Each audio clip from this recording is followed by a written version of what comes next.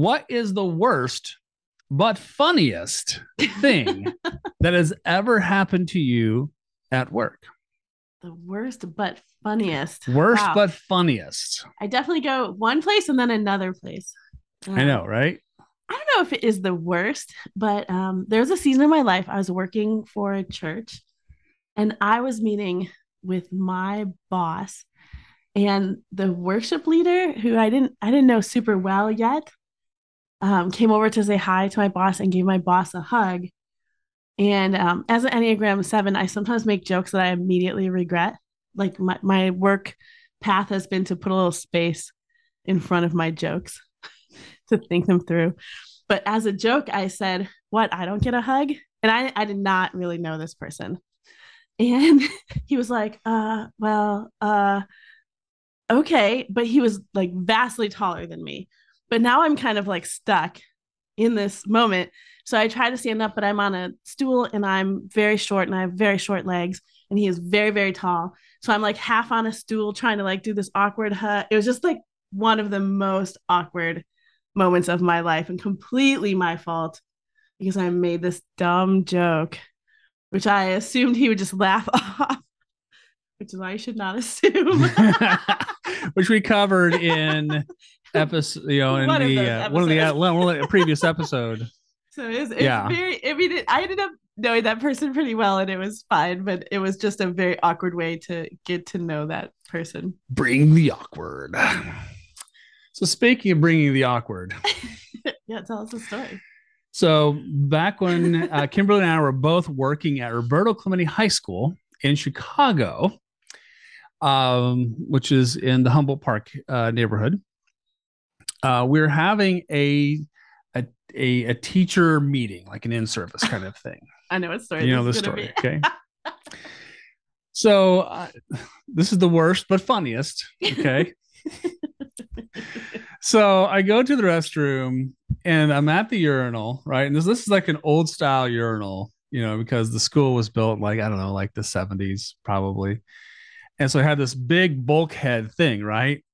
It's just like right here at my face. And while I'm standing at the urinal, I sneeze and hit the bulkhead of the urinal, or the valve, or whatever it's called.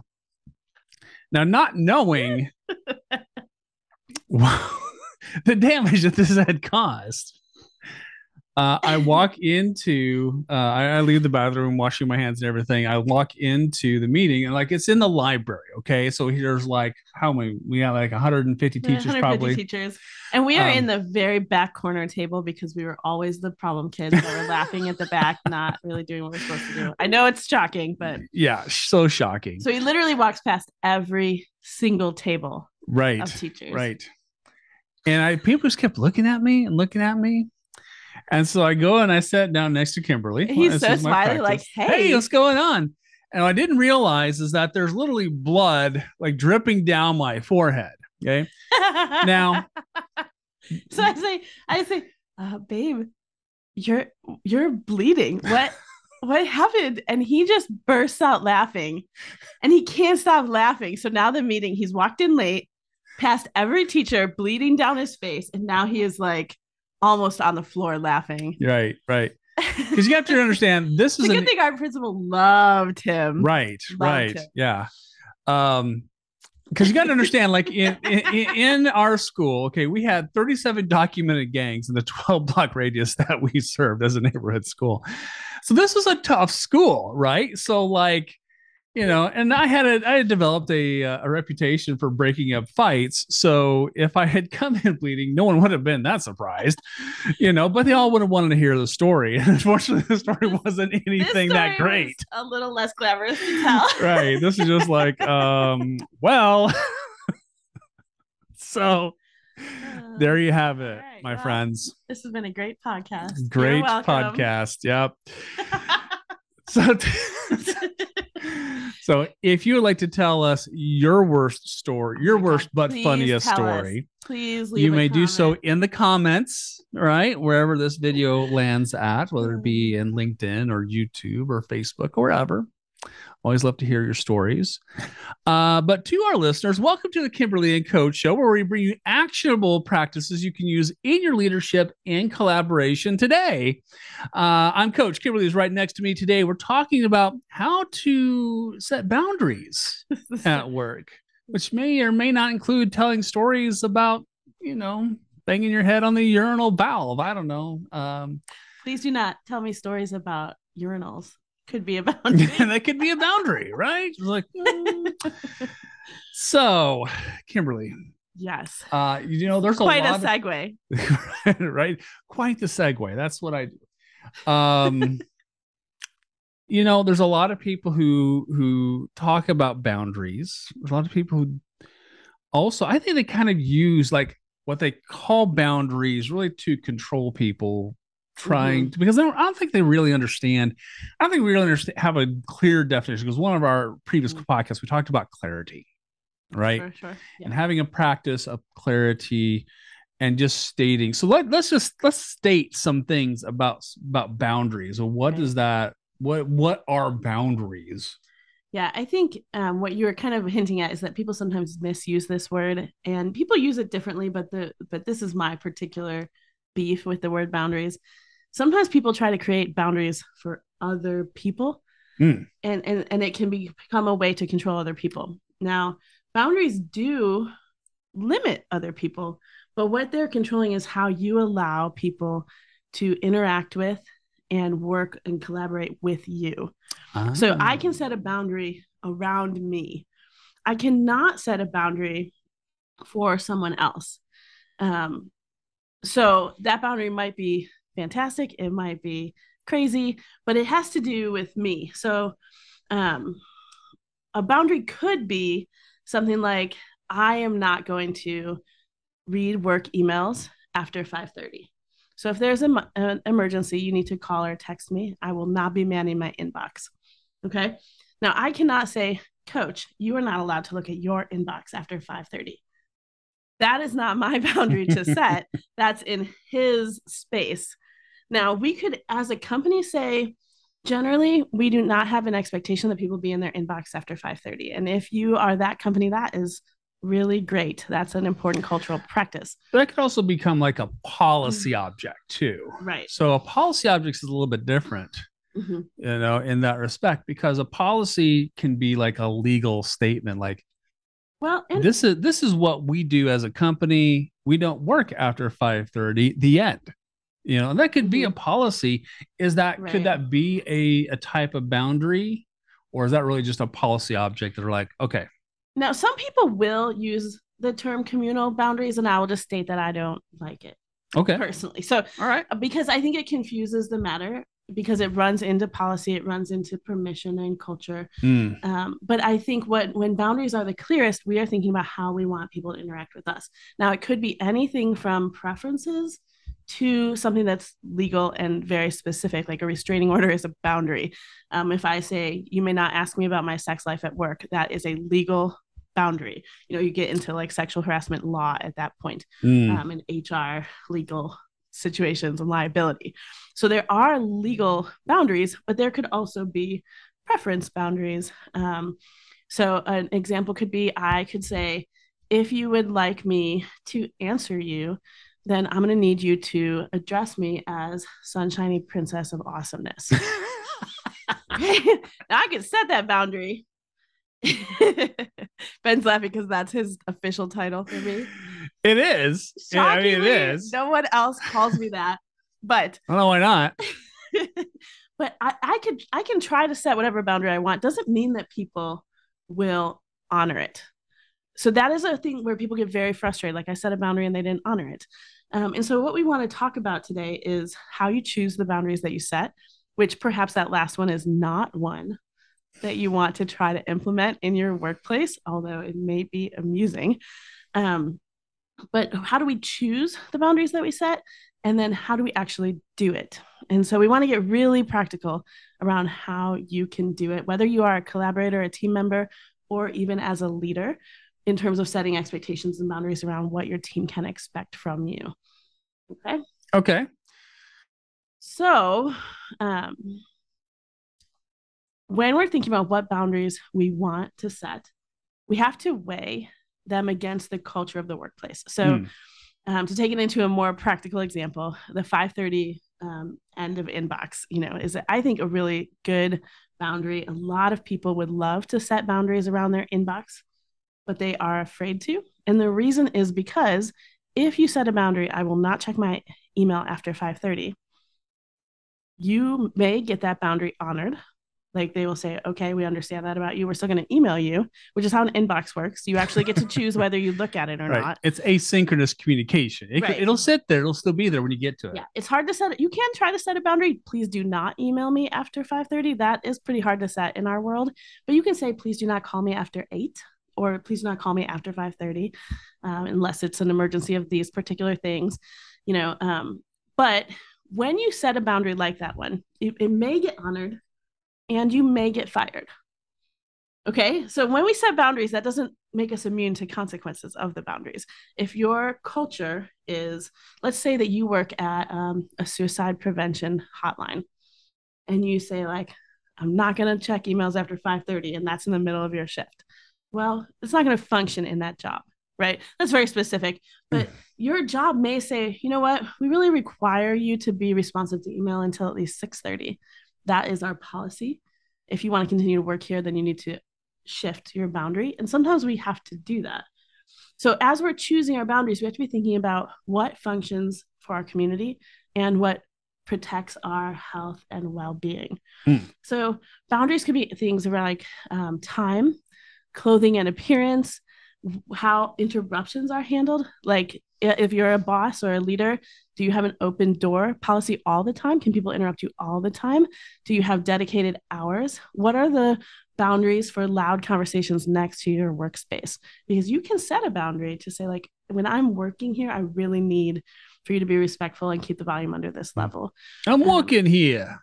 Again, something like that may or may not work. If you work in like a stock pit where people are yelling things, or like you're in a restaurant, you can't always do that, but you can try. But what you're doing is you're saying, this is my preference. This is what would help me work. This is what I'm asking of you. Okay. It could be around chain of command. Who can get an assignment? Who do you go to? It can be around management and learning preferences, food, cleanliness, fridge etiquette. You can see like there are lots of places where you can make a boundary. A lot of people have fridge boundaries in corporate spaces, right? Now you can turn that into a policy. If your name's not on it, it gets thrown out on Friday. That is not a boundary. That's a corporate policy. But if you want a fridge boundary, you would say, please do not eat anything with my name on it. I need special yogurt because I'm lactose intolerant. Okay. So once you've chosen your boundary that you want to set, there are a couple key things about setting a boundary. Okay. So the first thing you need to do is state the boundary. Now, a lot of people have boundaries in their hearts and they do not state them. Okay. But then they get mad when they're crossed. The old imaginary boundary trap. The imaginary boundary trap. Yes. Okay. If you want to set a boundary, my strong suggestion is that you state it. So a lot of people do boundary work like low key with looks. I was an English teacher in Chicago. You can do a lot as a teacher with a look, especially if you've already stated the boundary. So for example, we do not represent with gestures in my classroom. So if that is the case, when someone does it, I can look at them with my teacher look. And by the way, when she says represent with gestures, she means represent a gang. For those of you who are like not necessarily in the... There's like a sign you might make with your hand, right, depending on which side of gang world you're on and what your actual gang is. And so people, when they come in, they may sign to each other. So in my classroom, they know. A clearer one would be... we don't swear. We don't use swear words in my classroom, which was never actually my boundary because I frequently accidentally use swear words in my classroom. But I always apologize. I felt like I shouldn't, but I still do. Mrs. Culbertson. Mrs. Culbertson, or as Ben's students always called me, Mrs. Coach, because they didn't know his last name, so they didn't know my last name. Anyway, It's true. once the boundary is known, then when someone crosses it, you can really do a lot with a look. So, for example, if there is a boundary around which there should be policy around joking, like what kind of jokes are acceptable, so that when someone is making an unacceptable joke, you can sometimes just look at them in such a way that they completely shut down and apologize, because it's known this is not going to fly here. And that can be policy, but it can also be particular to you. So once you have that, you can start to play with, giving a look or something. But when you are trying to set it, especially if you're trying to set it and it hasn't been in place before, you need to state it. Yeah, okay? Kind of like we talked about in a previous episode, like stating a thing, being clear about the thing, whether it's a boundary or a practice that you're trying to implement with your team, that goes a long way. Because if you have it in your heart, like you said, they don't know, dude. They don't necessarily know. Yeah, I mean, unless you work at the psychic hotline, at which point I have questions, but still, people are probably still not going to know your boundaries. But even if they do know, it's easier to act like there is a lack of clarity, to cross the boundary that is probably crossing the boundary, and then say, well, you didn't say that, or I wasn't sure what you would think, so later when you go to address it, it was never stated. So you don't have that foundational piece of stating it. Now, once you've stated your boundary, then magically everyone follows it, right? Oh, absolutely. Uh-huh. This is unlikely, I'm sorry to tell you. Right. It's because every time like we set traffic laws, everyone obeys them. Absolutely. Right. To the letter. Now, especially if the boundary you are setting is a change, it will be very unlikely that you'll have to set it one time. So, for example, let's say that when you come into work, the first thing that happens is that your coworker tells you everything that is wrong with their life. So they give you the download of, here's why I'm upset today. Okay? Okay. So after a while, you think to yourself, this is not how I would like to start my day. It's actually kind of toxic for me. Now you have to do some work because you've established a pattern in your work collaboration that you are going to bond, at least they are going to bond with you over their frustrations and complaints. Okay. Here, hold all of my negatives. They're doing that because it works for them and they like it. Okay. But you don't like it. Let's just say maybe you love that and that's your thing and it's fine. But if you don't, and you want to set a boundary around that, when you say it the first time, it's not necessarily going to change the habitual pattern that you guys are in, which means that when it happens the next time, you will need to restate it. And you restate it one or two times. And then if it is not being honored, which I've been in this conversation more than once with clients, then you have to restate it with an action. Okay. So I would say, you know what? It's really hard for me to start my day hearing everything that's frustrating you. I really want to start my day with positivity. And so if we could have quiet in the morning, I would like you to not tell me every frustration you have as soon as I walk in. So that person says, okay, sure. And then the next day they start to do that. I say, remember how we talked about that? I actually don't want to hear complaints first thing in the morning. Right. Okay. Sorry. So let's say they keep doing it. Then I let that go. I restate it 2 or 3 times. And then I say, when this happens, I'm going to walk out of the room because I'm not available to hear this. Okay. So I'm going to restate the boundary. I do not want to hear your complaints first thing in the morning.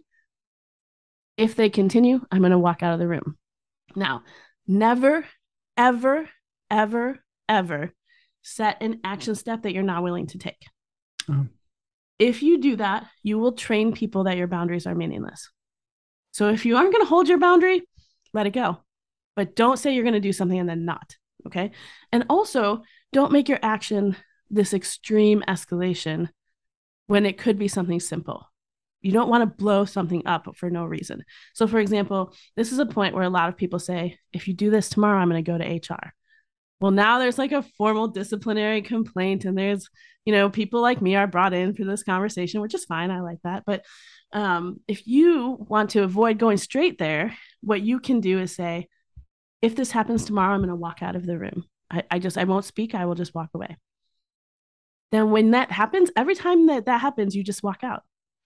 And eventually what happens is whatever the behavior is, it stops working for the person that is doing the thing that you dislike. And when it stops working is when people change behavior. So that is the 3-step process to setting any boundary. Okay.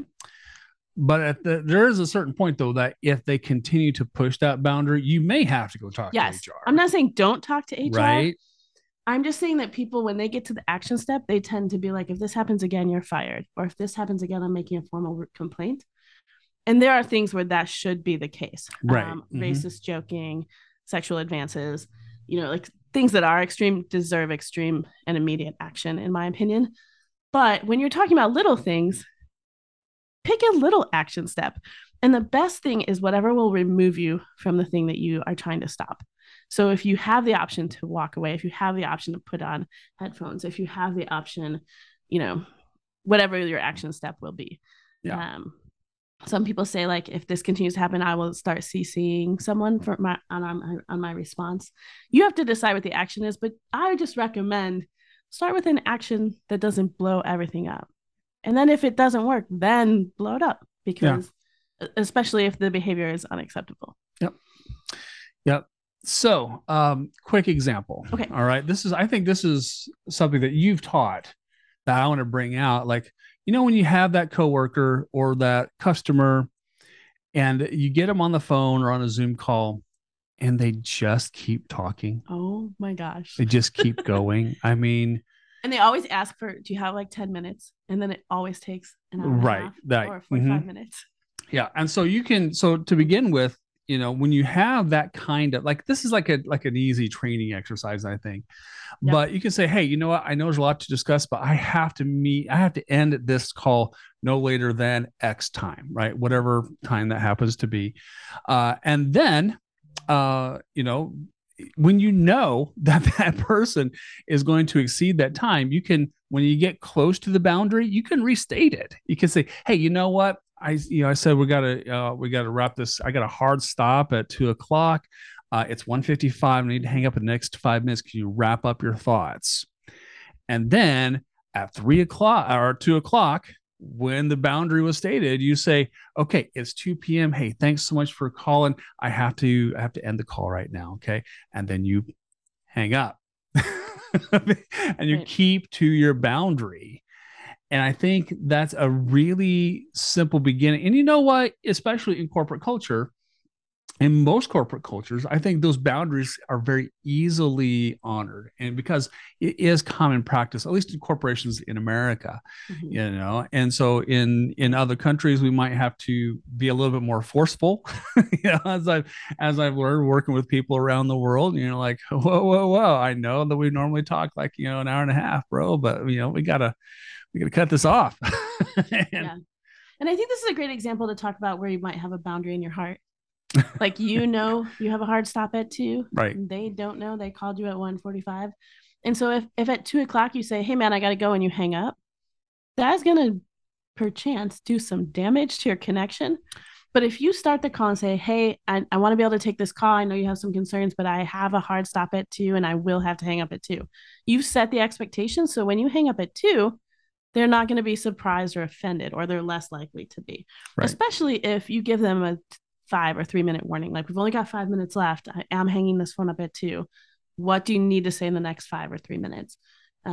Those settings of expectations can soften the boundary versus, for example, in the morning complaint situation, if you don't state anything ever, and then one day you just get up and walk out while they're complaining, it'll send a message, but relationally it's a lot more harsh if you haven't stated anything, and they might not interpret it the way you mean for them to interpret it.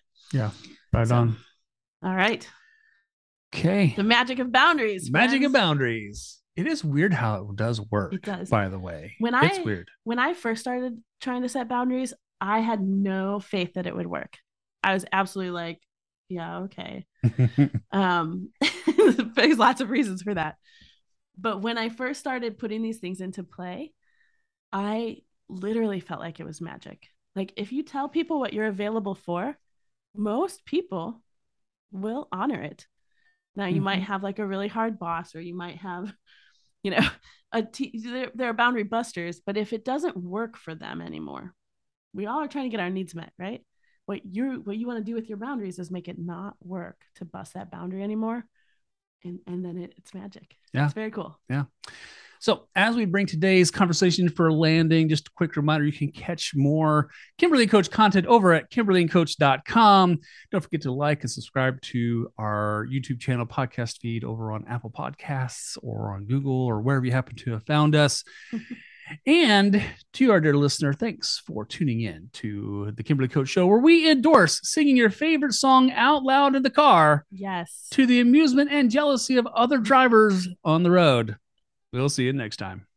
Cheers.